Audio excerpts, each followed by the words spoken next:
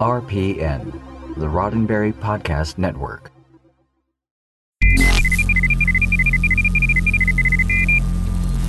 This episode of Priority One is brought to you by our Patreon supporter, Jim DeVico. We thank him and all our other patrons for their monthly support.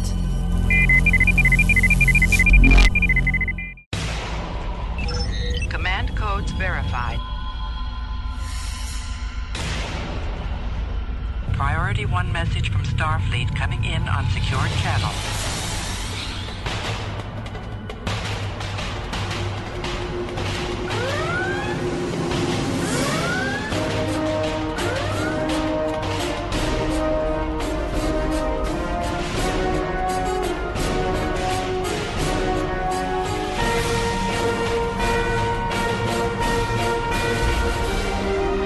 Welcome to Priority One. And now your hosts.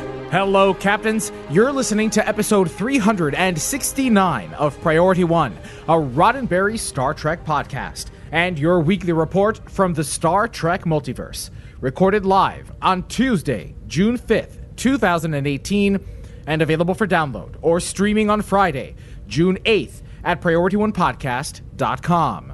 I'm Elijah. I'm Kenna. And I'm Anthony. And Winters is still away in Portugal for a wedding, so we wish him very safe travels, and congratulations to his sister.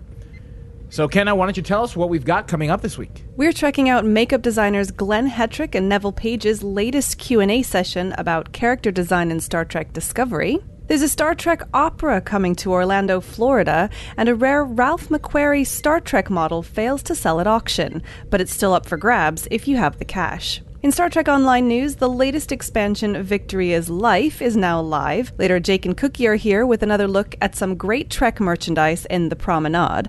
And after that, we've got a very special interview with the organizers of a Star Trek-themed burlesque show. Of course, as always, before we wrap up the show, we'll open hailing frequencies for your incoming messages. Captains, those hailing frequencies are always open, and you know we love to hear from you between episodes, so please reach out to us. We're on Facebook at facebook.com/Priority One Podcast. We're on Twitter at Priority One Pod. You can even send us an email via incoming@PriorityOnePodcast.com. It's that time, Captains.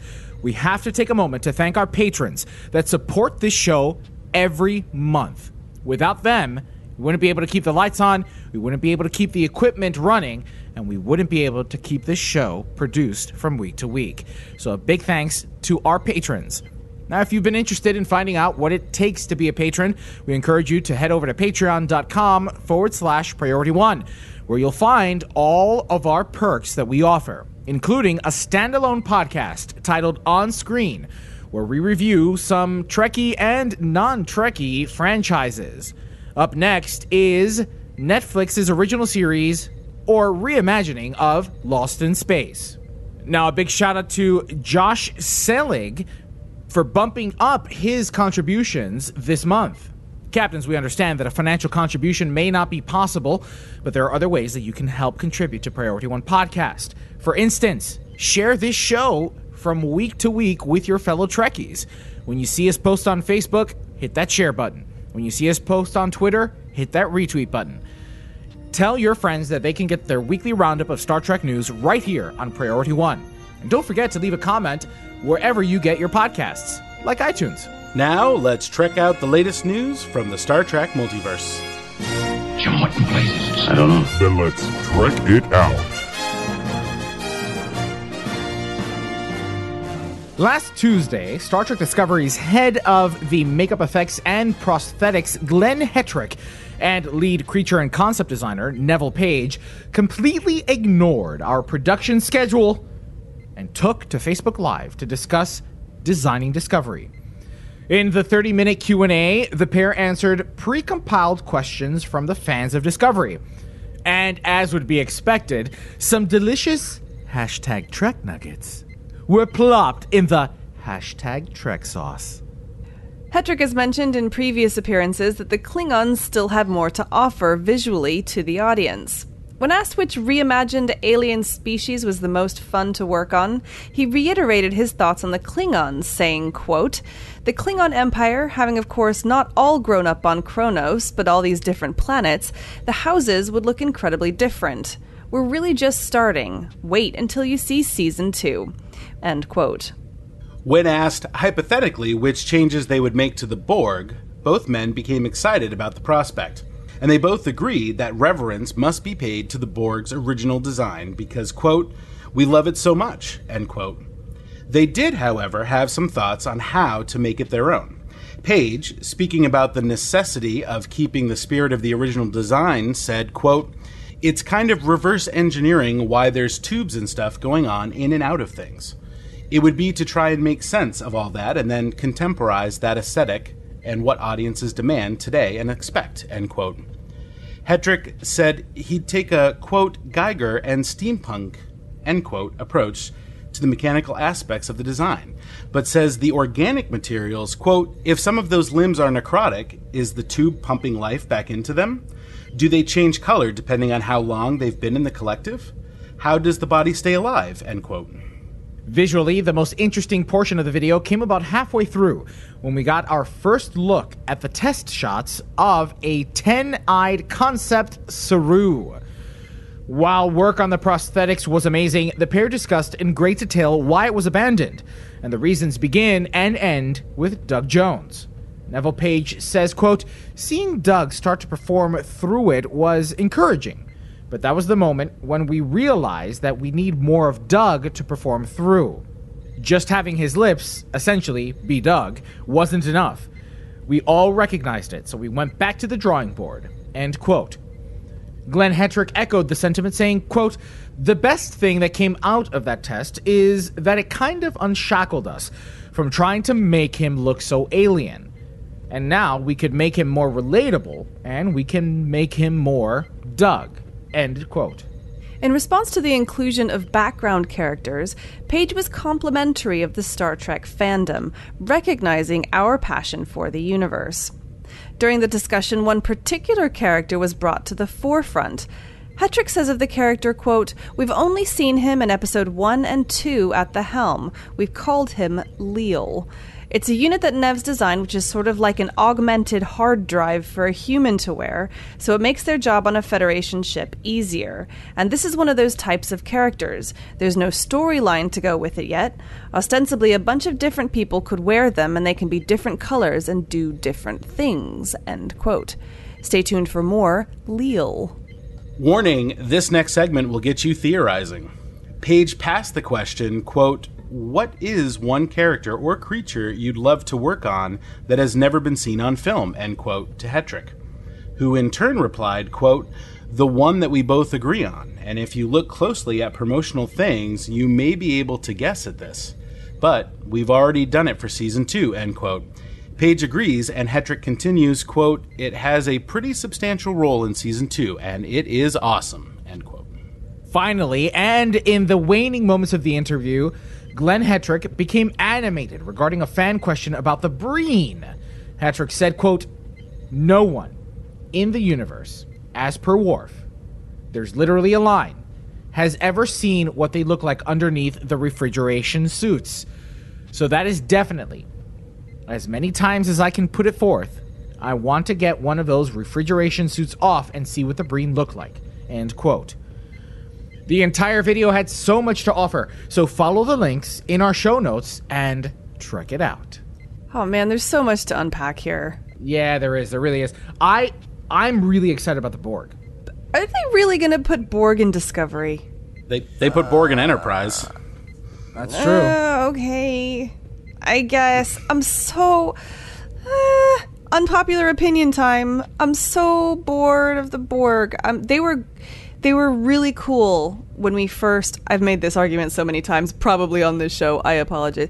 They were cool when they came out. They were menacing. They were scary. They were a really great sort of villainous, nebulous thing that was out there, you know? You couldn't even focus because it wasn't a villain. It was just this constant threat.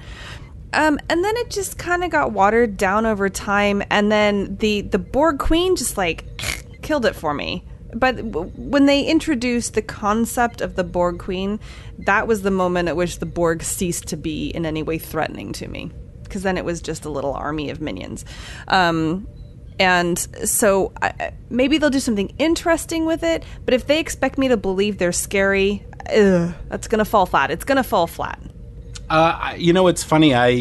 I generally like more of everything in Star Trek, but I'm going to have to agree with Kenna on this one. I think that the Borg were borderline acceptable in Enterprise the way they introduced them. Like, I understood how they fit within the timeline, and what they did was okay, and I was like, okay, yeah, I could believe that, and, for whatever reason, they don't match up that record with what happens later on, but, it's... why keep going back to the well?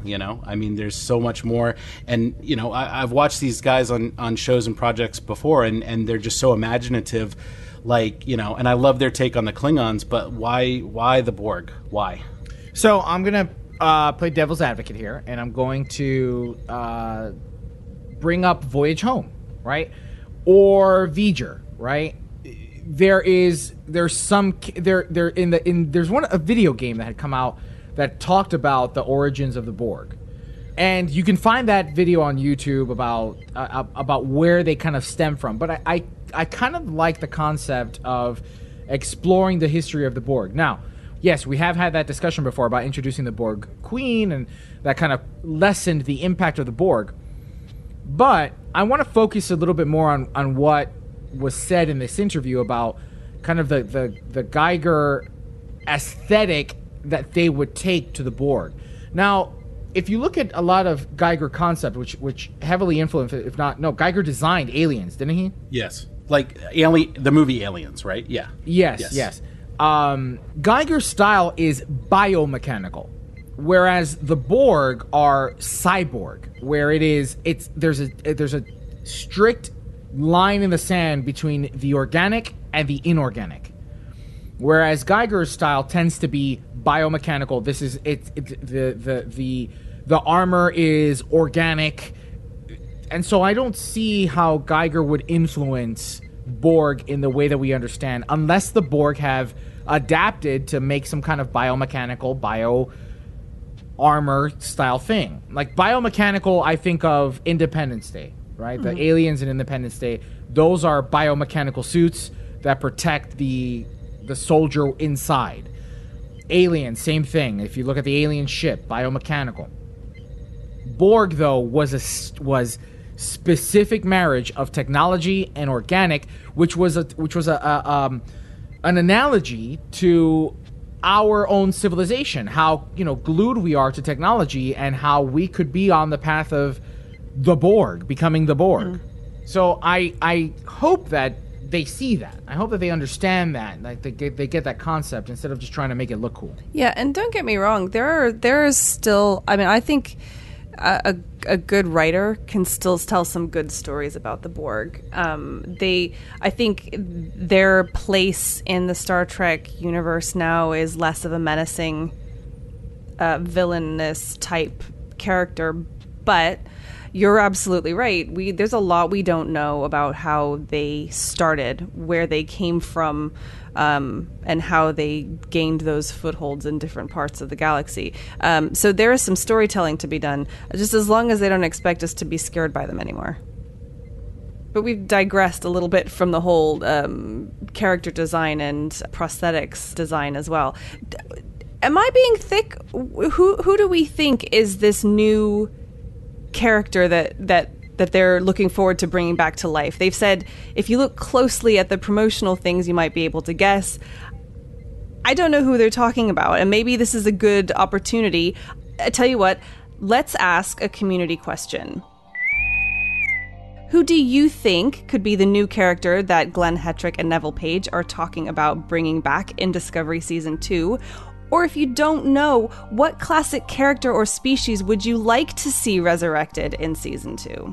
Let us know in the comments section for this episode at PriorityOnePodcast.com/PO369, or by answering us via our community question post on Facebook or Twitter.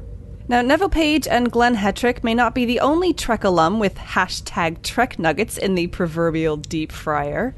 Red Carpet News caught up with the incomparable Sir Patrick Stewart outside of the Park Theatre Gala and asked the former captain if he had watched Star Trek Discovery.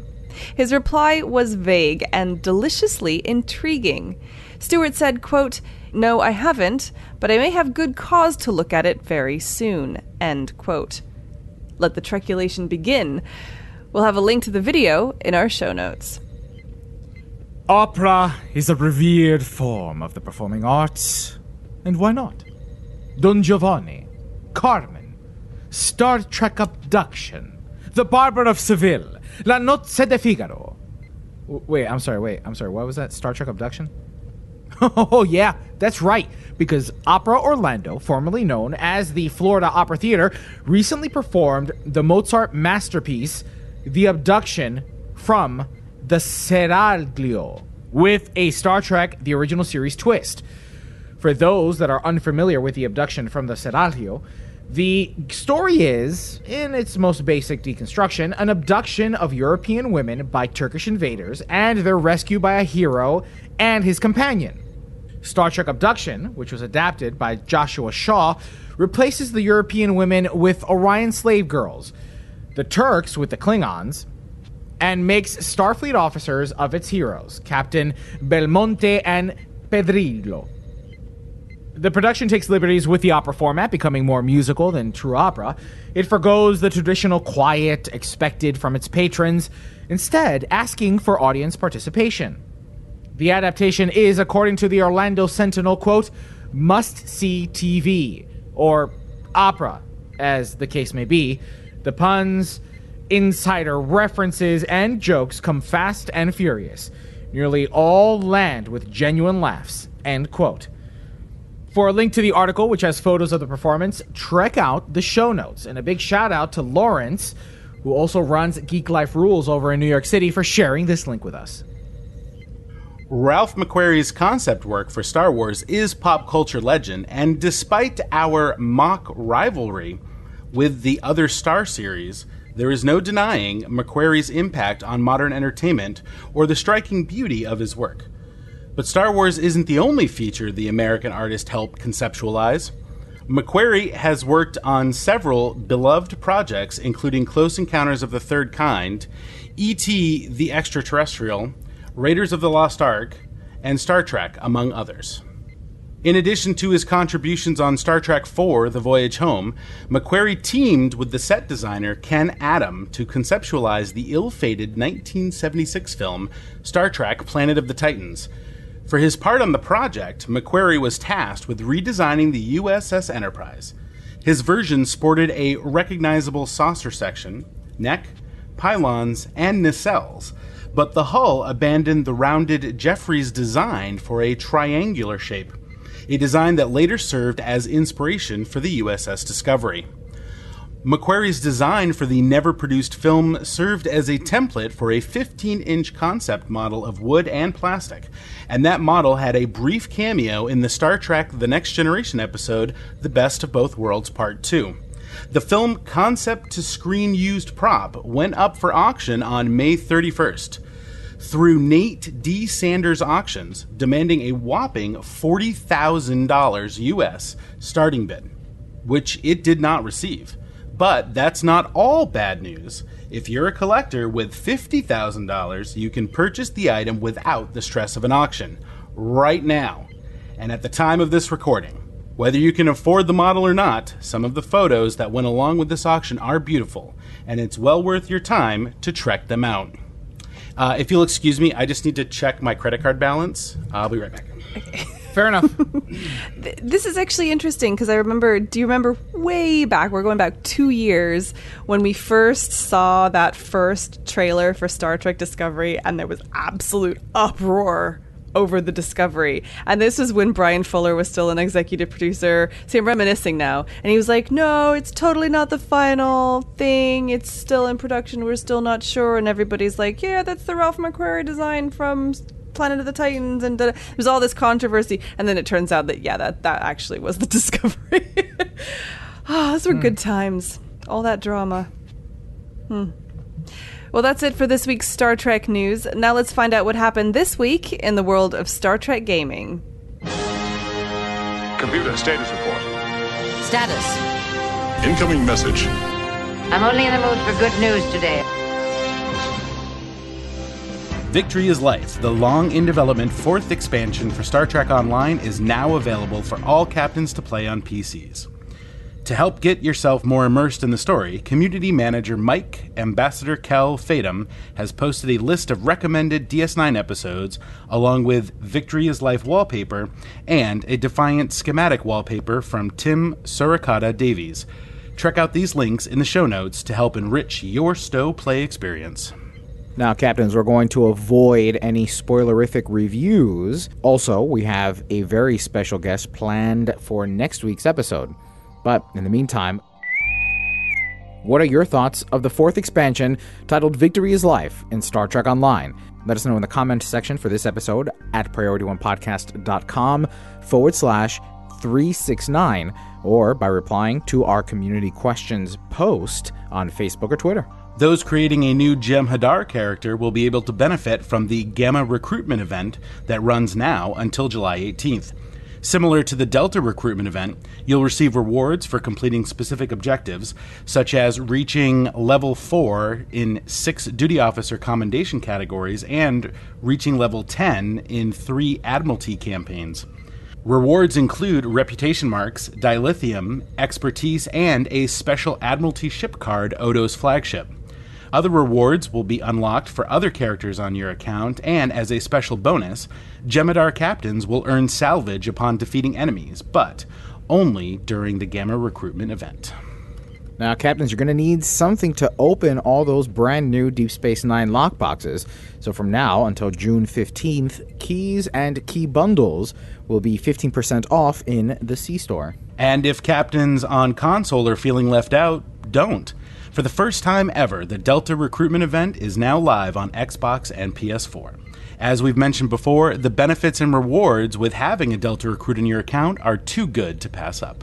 And this weekend, you'll also be able to earn double technology points in an effort to improve your gear. The Upgrade Weekend event will run from now until June 11th at 10 a.m. on consoles. As we mentioned last week, the Priority One Armada is celebrating its 5th year anniversary, as well as its 1-year anniversary for its weekly Twitch stream. Just like in years past, we are celebrating for the entire month of June with some incredible events, competitions, and giveaways.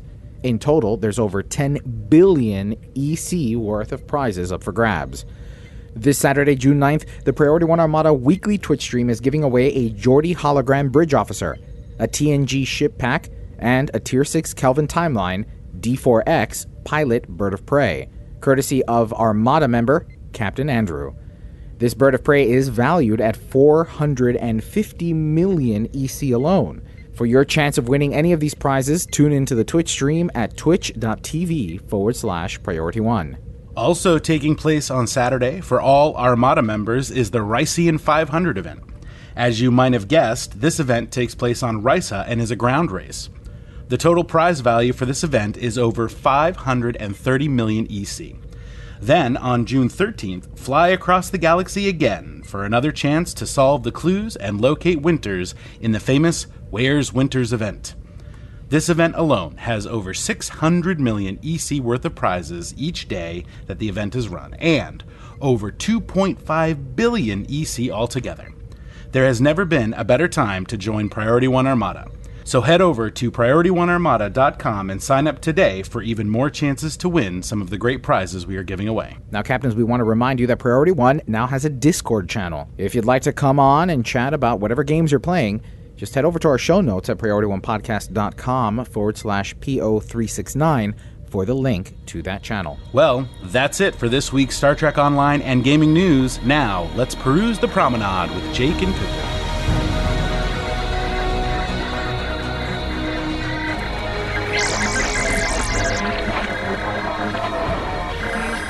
Hey, welcome back.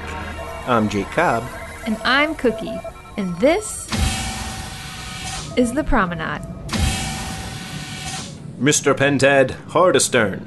I'm not losing the USS Modular segment today. What's he doing now? Mr. Dr. Hurt, fire. Oh, Captain Cobb, you're so brave. Not now, ladies. Mr. Pented, bring us closer to the USS Prioritas. When we get within range, scan for life signs, Dr. Cakes. Aye, Captain. Hey, Jake, what you doing? I'm reading. Okay, because it looks like you're playing with your toys again.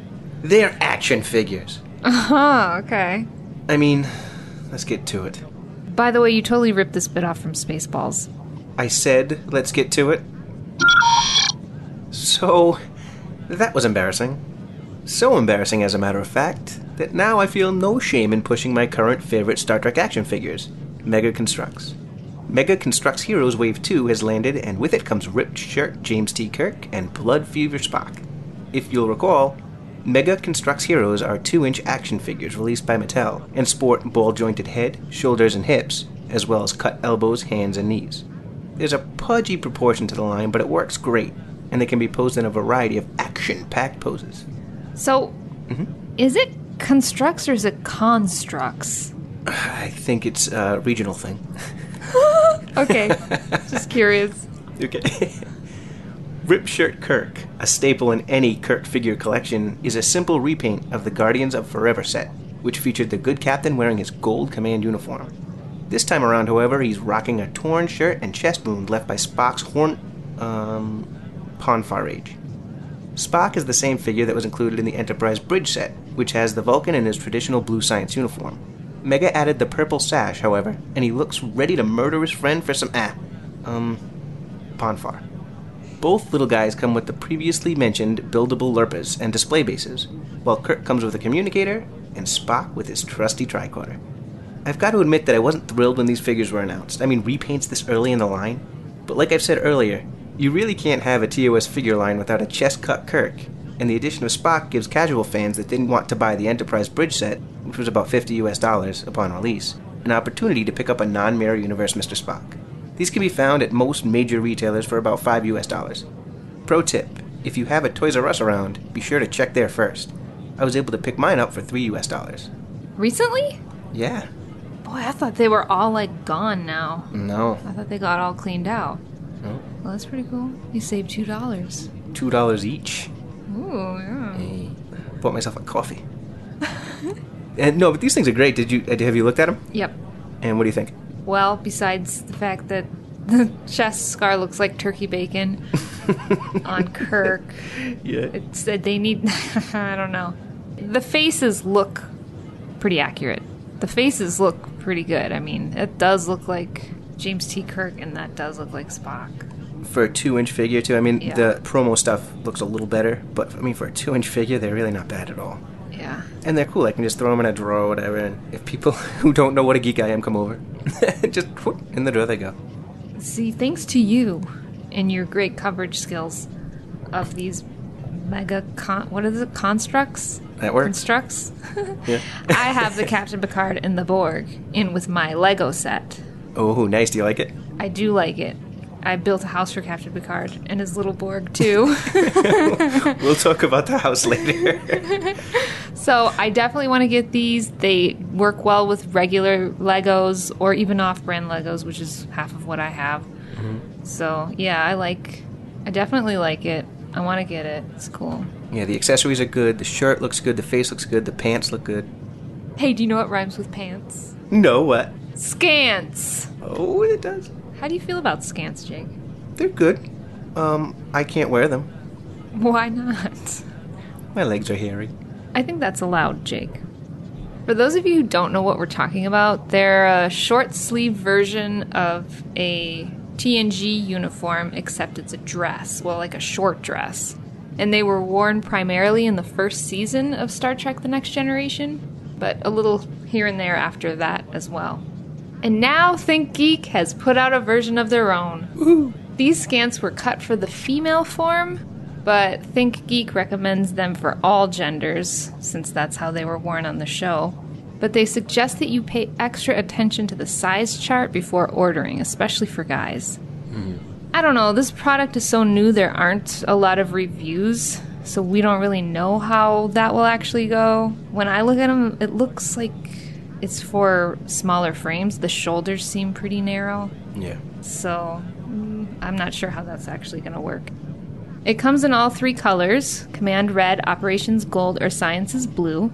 It does not include a comm badge or rank pips, so it's just a blank slate. You have to add that yourself. One thing to note is that they claim the fabric color is matched to the original Season 1 colors, but as usual with the blue-teal color, I don't feel that it matches to what we saw Deanna Troi wearing in the actual show. It's more like a bright blue. Mm-hmm. And she did not wear bright blue. But that's to be expected at this point. Hardly anyone gets that right anymore. So, guess how much they are. Don't look at the thing. Okay. You already did.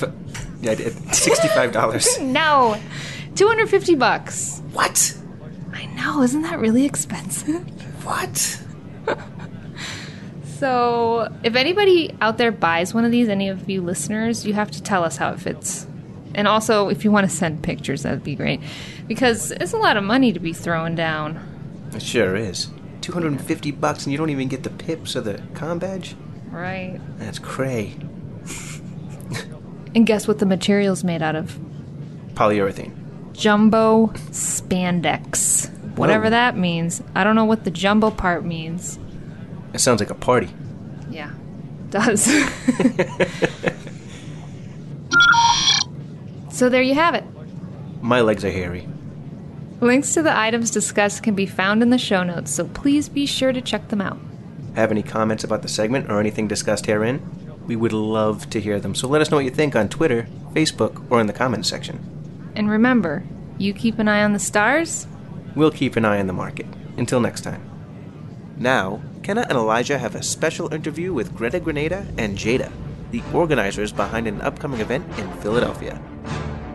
Security clearance level 3 or above is required to access files. This is Captain Benjamin Sisko. Authorization Cisco Alpha 1 Alpha. Logs accessed. Captains, we often talk about amazing events that happen in our local areas that involve Star Trek.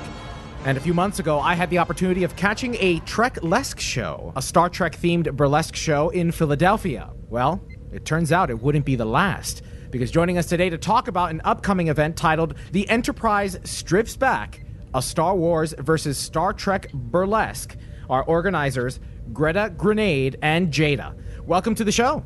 Hello. Thank you for having us. Thank you. So first, I think we need to talk a little bit about what burlesque is and how it compares to other styles of performance art. Sure. So, I mean, I guess in a nutshell, burlesque is the art of the tease. So most of the acts, will involve some level of striptease, removal of the clothing, is kind of what it boils down to. But I think what we do as both in Trek-lesque and then the show that I co-produce for Star Wars, it's what's called nerd-lesque. And so it's definitely more in kind of the nerdy themes, is where that's why you'll see some of the, maybe a little wackier, a little bit more fun and crazy elements that get incorporated into it that pull references from these movies, or in some cases it's, could be from a comic, depending on what the theme is. Yeah, one of the things I like about burlesque too is that the performers are basically creating their act, as we call them, from scratch. So often that includes making the costume, picking a song, maybe actually having a song recorded for them, like deciding on choreography. It's like we get to put all aspects of the act together, which makes burlesque kind of unique in the performing arts scene. If you're doing like a play or something along those lines, you're probably not doing all those aspects. So that's what I think about it. Absolutely. Yeah. And it's, I also like that there's a lot of room for individual creativity. So for example, I'm actually a belly dancer. That was my original kind of art form that I performed in. And I've been able to incorporate a lot of those elements into my burlesque act. So it's something a little different. So I like that people get to kind of bring their personalities to the stage. So can you answer a question for people like me who have never been to a burlesque show? Is it one cohesive performance or is it separate acts? Like what is a typical evening at a burlesque show? Like what is it like? I kind of want to say there is no typical evening at a burlesque show. Fair answer. It varies by the production. There are productions that will do like a script and have like an act from storyline and the acts fit in. Then there are other burlesque shows that are maybe general themes, so you can see like literally anything, and they probably don't go together. Our shows are somewhere in between. It is not necessarily a storyline, but since it's so heavily themed, the acts definitely tend to flow into one another in that they take place in the same world or they're a part of the same franchise. So like you go to our shows knowing, oh, I'm going to see a bunch of Marvel acts or I'm going to see a bunch of Star Trek acts. But there's not necessarily a storyline threaded through each act. I will say, though, Darkside, who I've partnered with for the upcoming show, their shows are... I feel like, Jada, you guys have a little bit more of a storyline, only in that since everyone is so into the theme, we tend to pull other performers to do cameos in our acts. So... You know, I did their Lord of the Rings show, for example, and I was Frodo, and I ended up being in, like, 4 of the other acts just because they were like, oh, I want to pull, like, a little Frodo cameo in. And so even though there wasn't, like, a script, it definitely made it feel super cohesive, and it made it feel like a world-building experience, which was cool. Yeah, and it was weird. Kyla Wren is my co-producer for the Darkside Burlesque shows, and we're both super, super nerdy and get into the themes, and we tend to get lucky with that in that our cast members are the same way. So, like Greta said, you know, we will like pull in a lot of cameos, and the finished product makes it look like we purposely scripted it that way, when in reality, you know, it was really just kind of these little one-off cameo appearances, but it really does help tie everything together and it makes it look like there's a theme that runs throughout. Now, Jada, you mentioned that you are in fact a trained belly dancer. Talk to us a little bit about the backgrounds of your performers. I mean, do you do this full time? Is there a day job? You know, what kind of background do these performers have when they come into these productions? There's a pretty wide range. For me personally, I do have a day job. I guess I just don't really sleep much. But the day job, I'm in marketing, so it does come in handy to have the marketing skills when it comes to promoting shows that I'm in. But for the most part, it doesn't really directly relate to what I do in terms of nightlife. But I do a lot of belly dance gigs throughout the city, and burlesque is something that I started doing about 2 years ago. And so, it's fun kind of combining the two. But I'd say, we do have performers in our community that perform full time or in some form of the arts as a full-time thing, and then others, have day jobs. So you'll see a pretty wide range of professions, I think, in this world. So speaking of the performers and everybody coming together, now I wanted to switch and talk a little bit about Treklesque, which was a couple months ago now. Tell us about the inspiration for that. How did that start to come together, and how did you find the right performers to put together for that production? So Treklesque is something that I started with my production company called Saintly Bomb. We actually started in Los Angeles, where I used to live, with my producer, Mercury Troy. And basically what happened was she was a huge Trekkie, and I had actually never seen it. And this was probably like 5 or 6 years ago now. I had never seen a Star Trek show or a movie or anything. And we were super close friends. And she was like, listen, like, you need to watch it. I can't be friends with you. Star Trek. So she showed it to me, and I was just like, my mind was blown. Like, I was obviously always a fan of like sci-fi and fantasy, and I don't know how it had slipped past. But so we watched it together. We watched like all of the movies, and then I went off and watched the shows on my own. And we just decided, like, LA needs Star Trek Burlesque. We need Star Trek Burlesque. We started having in Los Angeles. We had a couple versions there. And I moved to Philadelphia back in September, so almost a year ago now. And when I moved here, I like almost the first thing I noticed was that even though there was nerdy burlesque here, no one was doing Star Trek. And I was like, no, like I can't go back to a life without Star Trek. So yeah, I started producing here, and I was like, that was the first thing I wanted to do, was bring Star Trek burlesque, to Philadelphia. So now we are a bi-coastal show. I am so very grateful for that, because I live an hour from Philly and an hour from New York, and all the nerdy Star Trek stuff happens in LA, and I'm so jealous, and I'm so grateful that you brought it to Philly. I did. I flew it all the way all across the country. See, by contrast, I'm upset now because I only just moved to the LA area and now it's gone. Well, hopefully it's not gone forever. We do want to do it again in LA because my co-producer for Trek Less actually still lives there. So hopefully you will see it in LA again soon. Well, I hope so, because I would love to see it.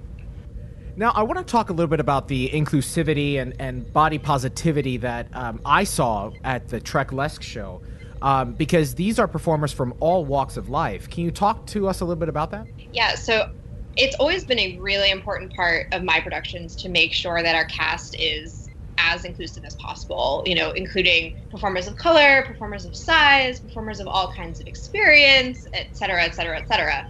So we work really hard to make sure that we are including everyone who wants to be a part of it. And it's actually something I think that the Philadelphia burlesque scene in general is pretty good about.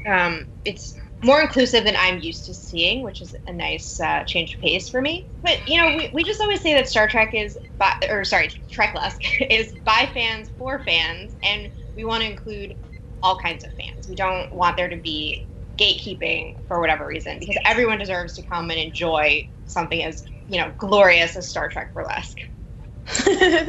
Now, why do you think that these franchises bring such a lore to a performance art such as this, Star Wars and Star Trek? Because you had a great turnout at the last Trek-Lesque event here in Philly. Yeah, I always think that it's because we grew up with these characters, and they, for many people, actually were a part of our sexual awakening. Star Wars definitely was for me, because like I said, I didn't get into Trek until later in my life. And, the allure of seeing, like, a character that I've idolized my entire life come to life in, like, a larger-than-life setting is, like, that's really great. I also come from a cosplay world, and so it's like when you're walking around a convention and you see someone dressed as your favorite character, especially if they're, like, kind of obscure, it like, makes your day.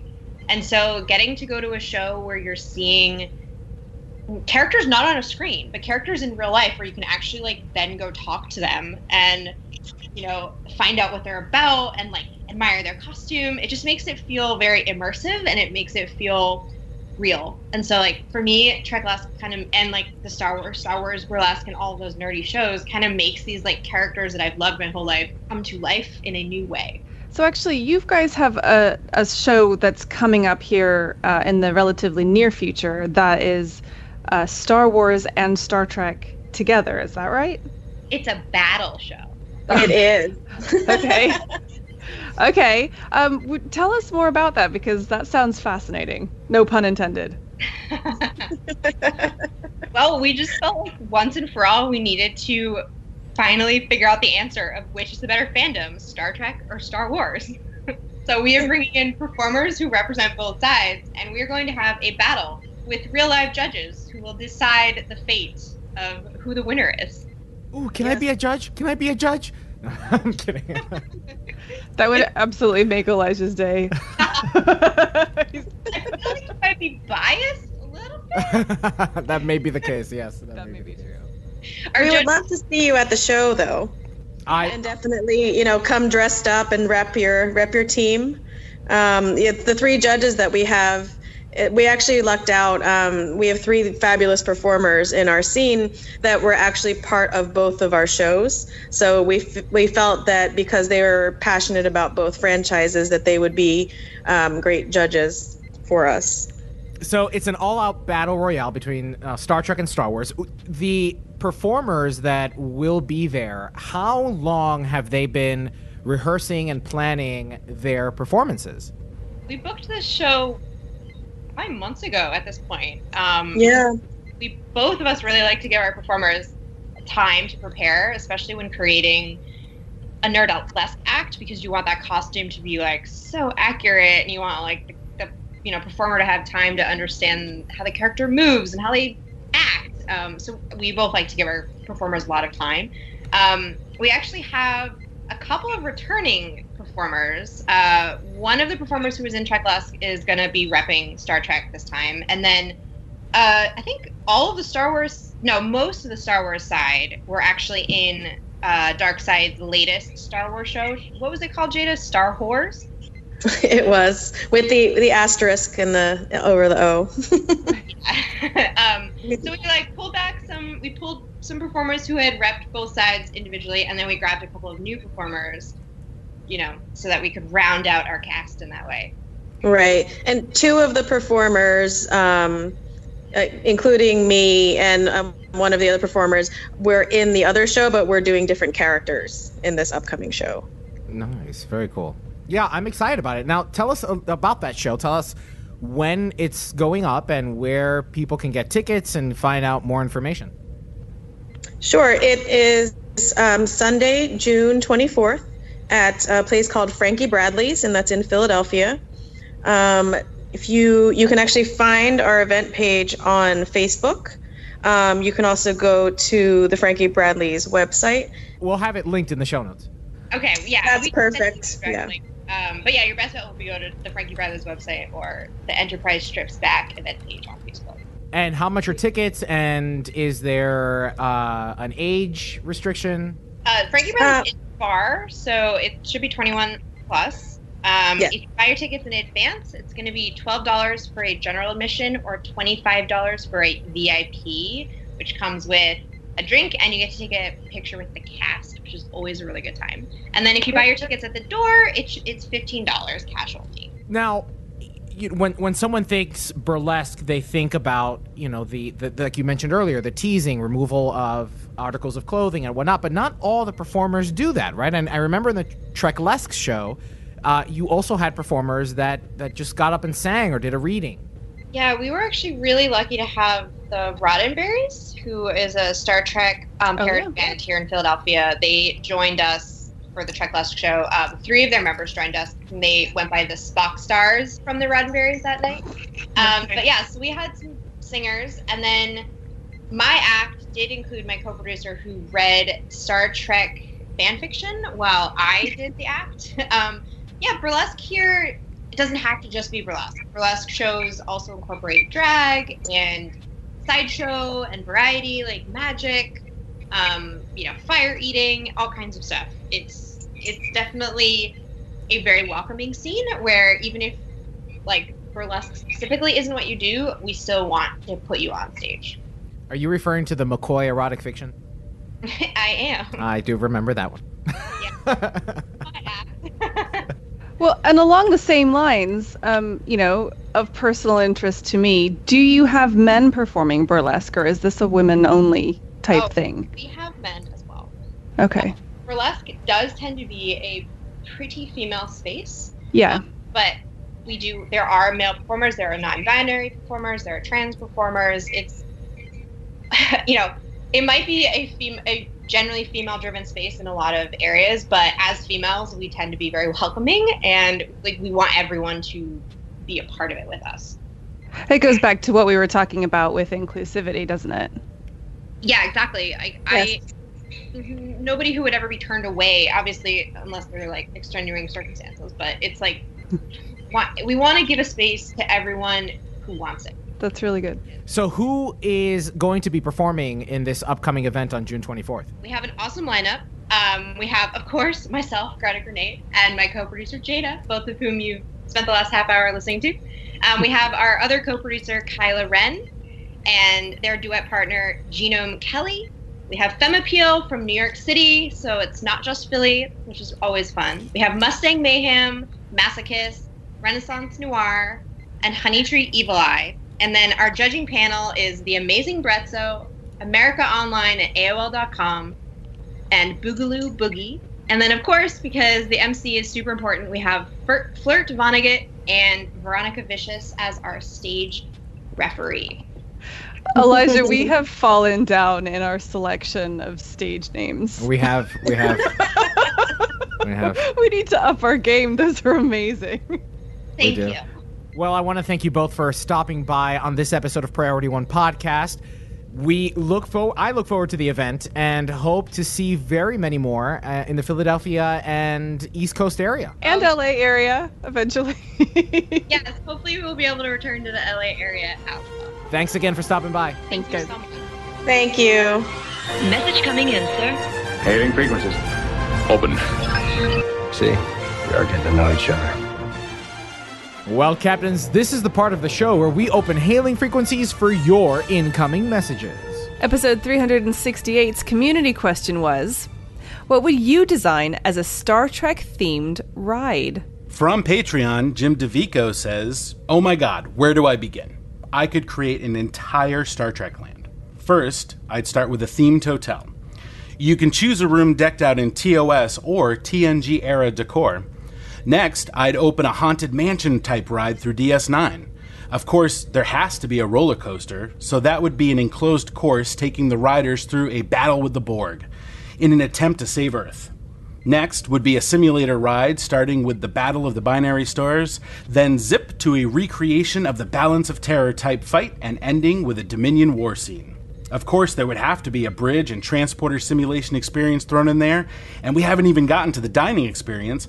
Come eat at Starfleet Academy cafeteria and mingle with aliens from all races. Jim, I love this idea. This is brilliant. Jim, I'm disappointed that instead of a Starfleet Academy, it's not what's his face? Ethan Phillips making food. Oh, Neelix. Neelix. Yeah. Why? Neelix is the chef. Well, this is it for a Star Trek land. You'd need to have multiple places. So you would probably have Quarks. You would have 10 Forward. You would have, I don't know what they call the mess hall on Voyager, but yes, definitely. I love that you can tell that there's a little bit of I could tell that Jim DeVico loves Disneyland. I'm not sure that he does, but this sounds like Disneyland, well, because he's made the Haunted Mansion reference. And it occurs to me, actually, when I was reading that we were talking last time about, like, roller coasters and stuff, but, you know, if you think about the rides at Disneyland, half of them, like the Snow White ride, they're just sort of, you know, experience rides, story rides that are not necessarily thrill rides like you'd get at Six Flags, but it's still, you know, theme parky things. And maybe that's something that we could do. I don't know. I think that it also is about the immersive experience, so it doesn't always have to be rides either. It just has to be places where you can go and experience what it would be like in these locations in Star Trek. Nice. Via Patreon, David S. writes in, I would have to think bigger than just one ride. A theme park is more than just rides. They are other kinds of experiences. You could have Klingon Shakespeare plays going on, Borg laser tag, Star Trek bridge crew experiences, shops with uniforms and other memorabilia, the DS9 promenade with restaurants based on different Star Trek races, holograms of the Doctor singing opera, Neelix's kitchen restaurant, and on and on and on. That's, you know, he just echoed the same point that you guys made. Yeah, I love it. I love the idea of there being a Deep Space Nine style promenade with different restaurants, like a food court, but like you could have like the different sort of themed restaurants based on the different races. I love that idea. I love it. From PriorityOnePodcast.com, Joshua Selig writes, I would like to see an immersive ride where you play a particular character on a mission made for the ride. You encounter less well-known characters such as Akarin and Gary Seven, while trying to save time by facing off against the time-traveling Nakul, led by a rogue Federation temporal agent known as Admiral Astor Winters? Maybe? This is interesting because there's things like escape rooms or adventure rooms, and I think that this would be very similar to that. I've been to a couple here close by where you go in, and it's usually like a 3-room experience, and there's puzzles to solve, and there's different things, and I think that would be a great idea to do that in Star Trek style. Yeah, kind of that immersive, like, put you in the role. That's one of the things that they're talking about, I know, with the Star Wars like hotel experience, and it's kind of like a role-playing thing that they're talking about, and that could be really cool. Certainly I think it would satisfy those of us who are big Star Trek fans. From Facebook, JT Echebarren says, similar to Space Mountain, but a warp speed ride that takes off from DS9, goes through the wormhole, and ends back at DS9.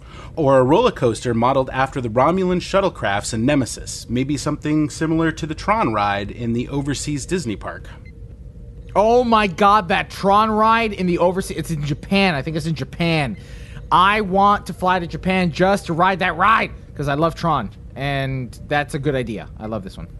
I feel disappointed in myself because when we were talking about it last week, I couldn't come up with any ideas. I was like, I don't even see how Star Trek could be made into a theme park. And dude, we got some really good suggestions. I am very impressed with our listeners. So Universal, if you're listening, we have some ideas. Yeah, come and talk to us. We charge a very small commission. Very small. From Twitter, Hayden Jones says, Star Wars has a VR game where you get to physically walk in the environment. I would want that, but with a Stowe-like experience. So for Star Trek Online. That'd be awesome. God, I would love Star Trek Online in VR. I've played Star Trek Online with my Oculus Rift at Henry's suggestion. It's cool, but if it was 3D, and I remember Star Trek Online back in the day was coded and designed to also work in 3D. I wonder if there's a setting that I don't know about that would allow it to pop out if I have my VR headset on. But anyway, I digress.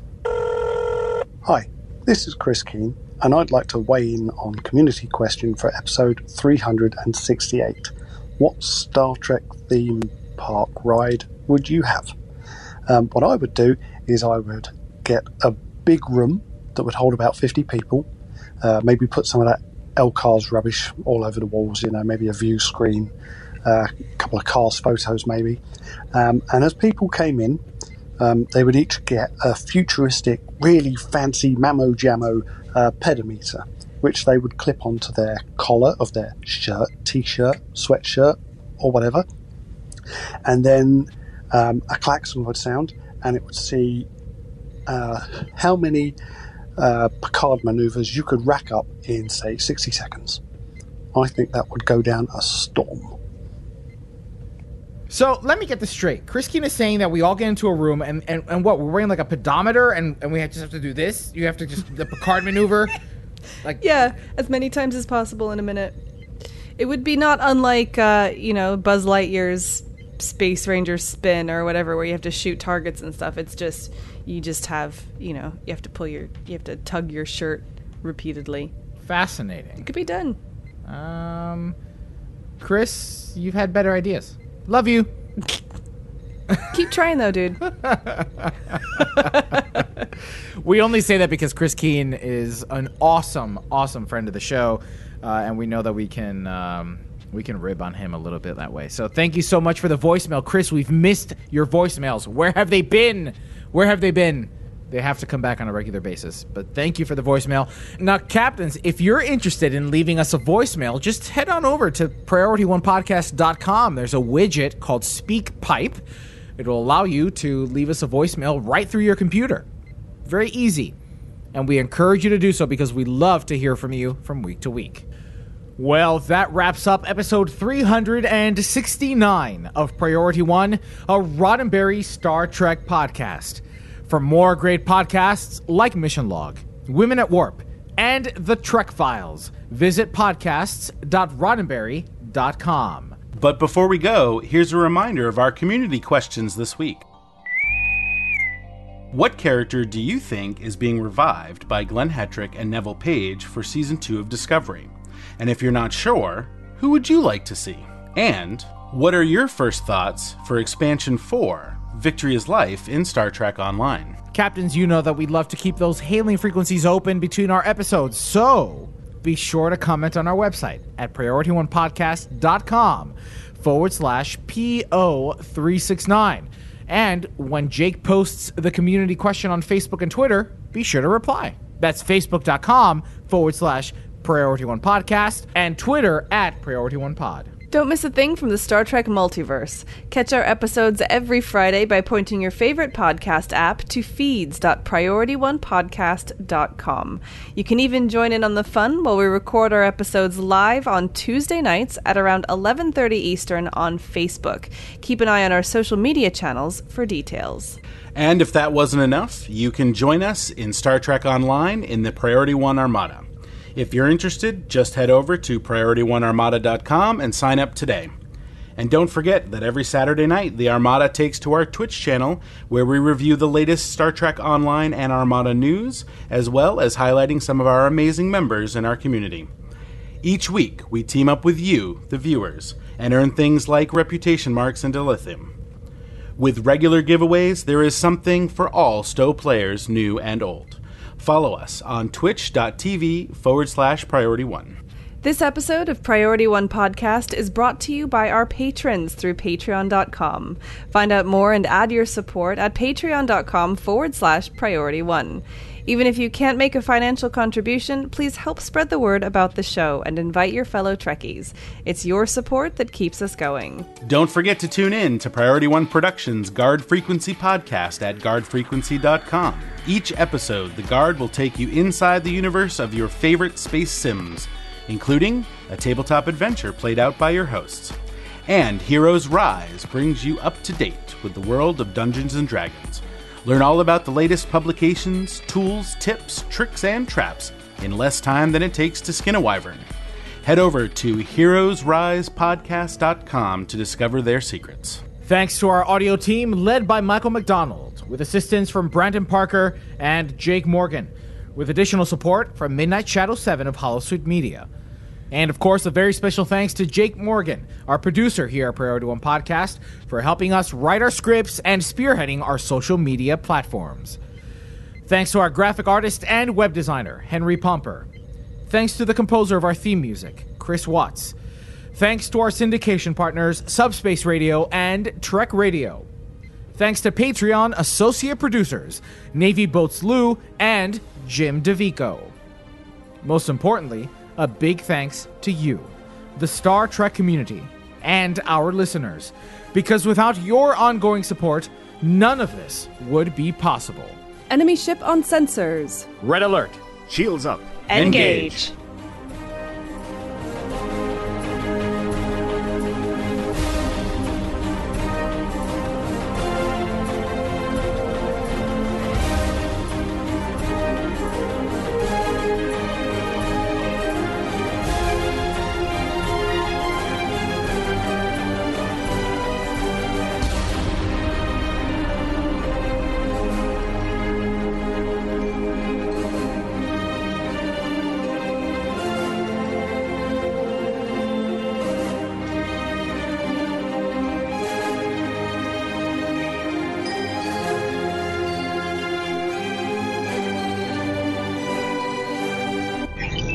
Transfer complete.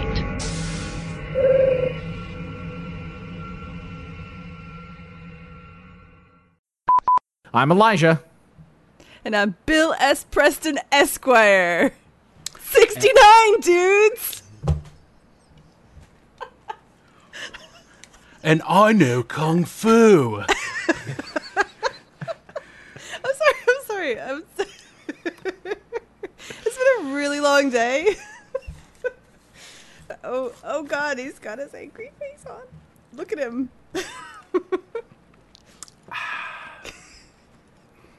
I said it was the last time I was going to do that joke and I didn't. I apologize.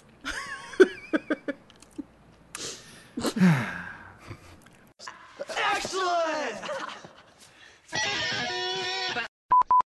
Opera is a revered.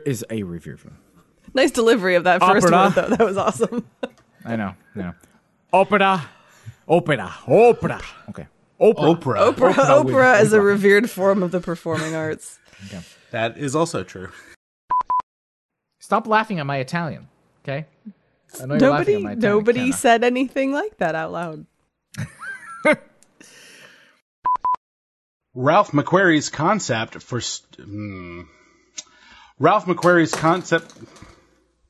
Sorry.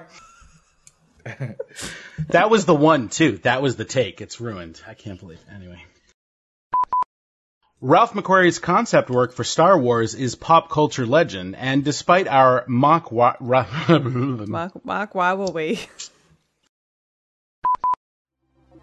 Podcast.roddenberry.com, the Roddenberry Podcast Network.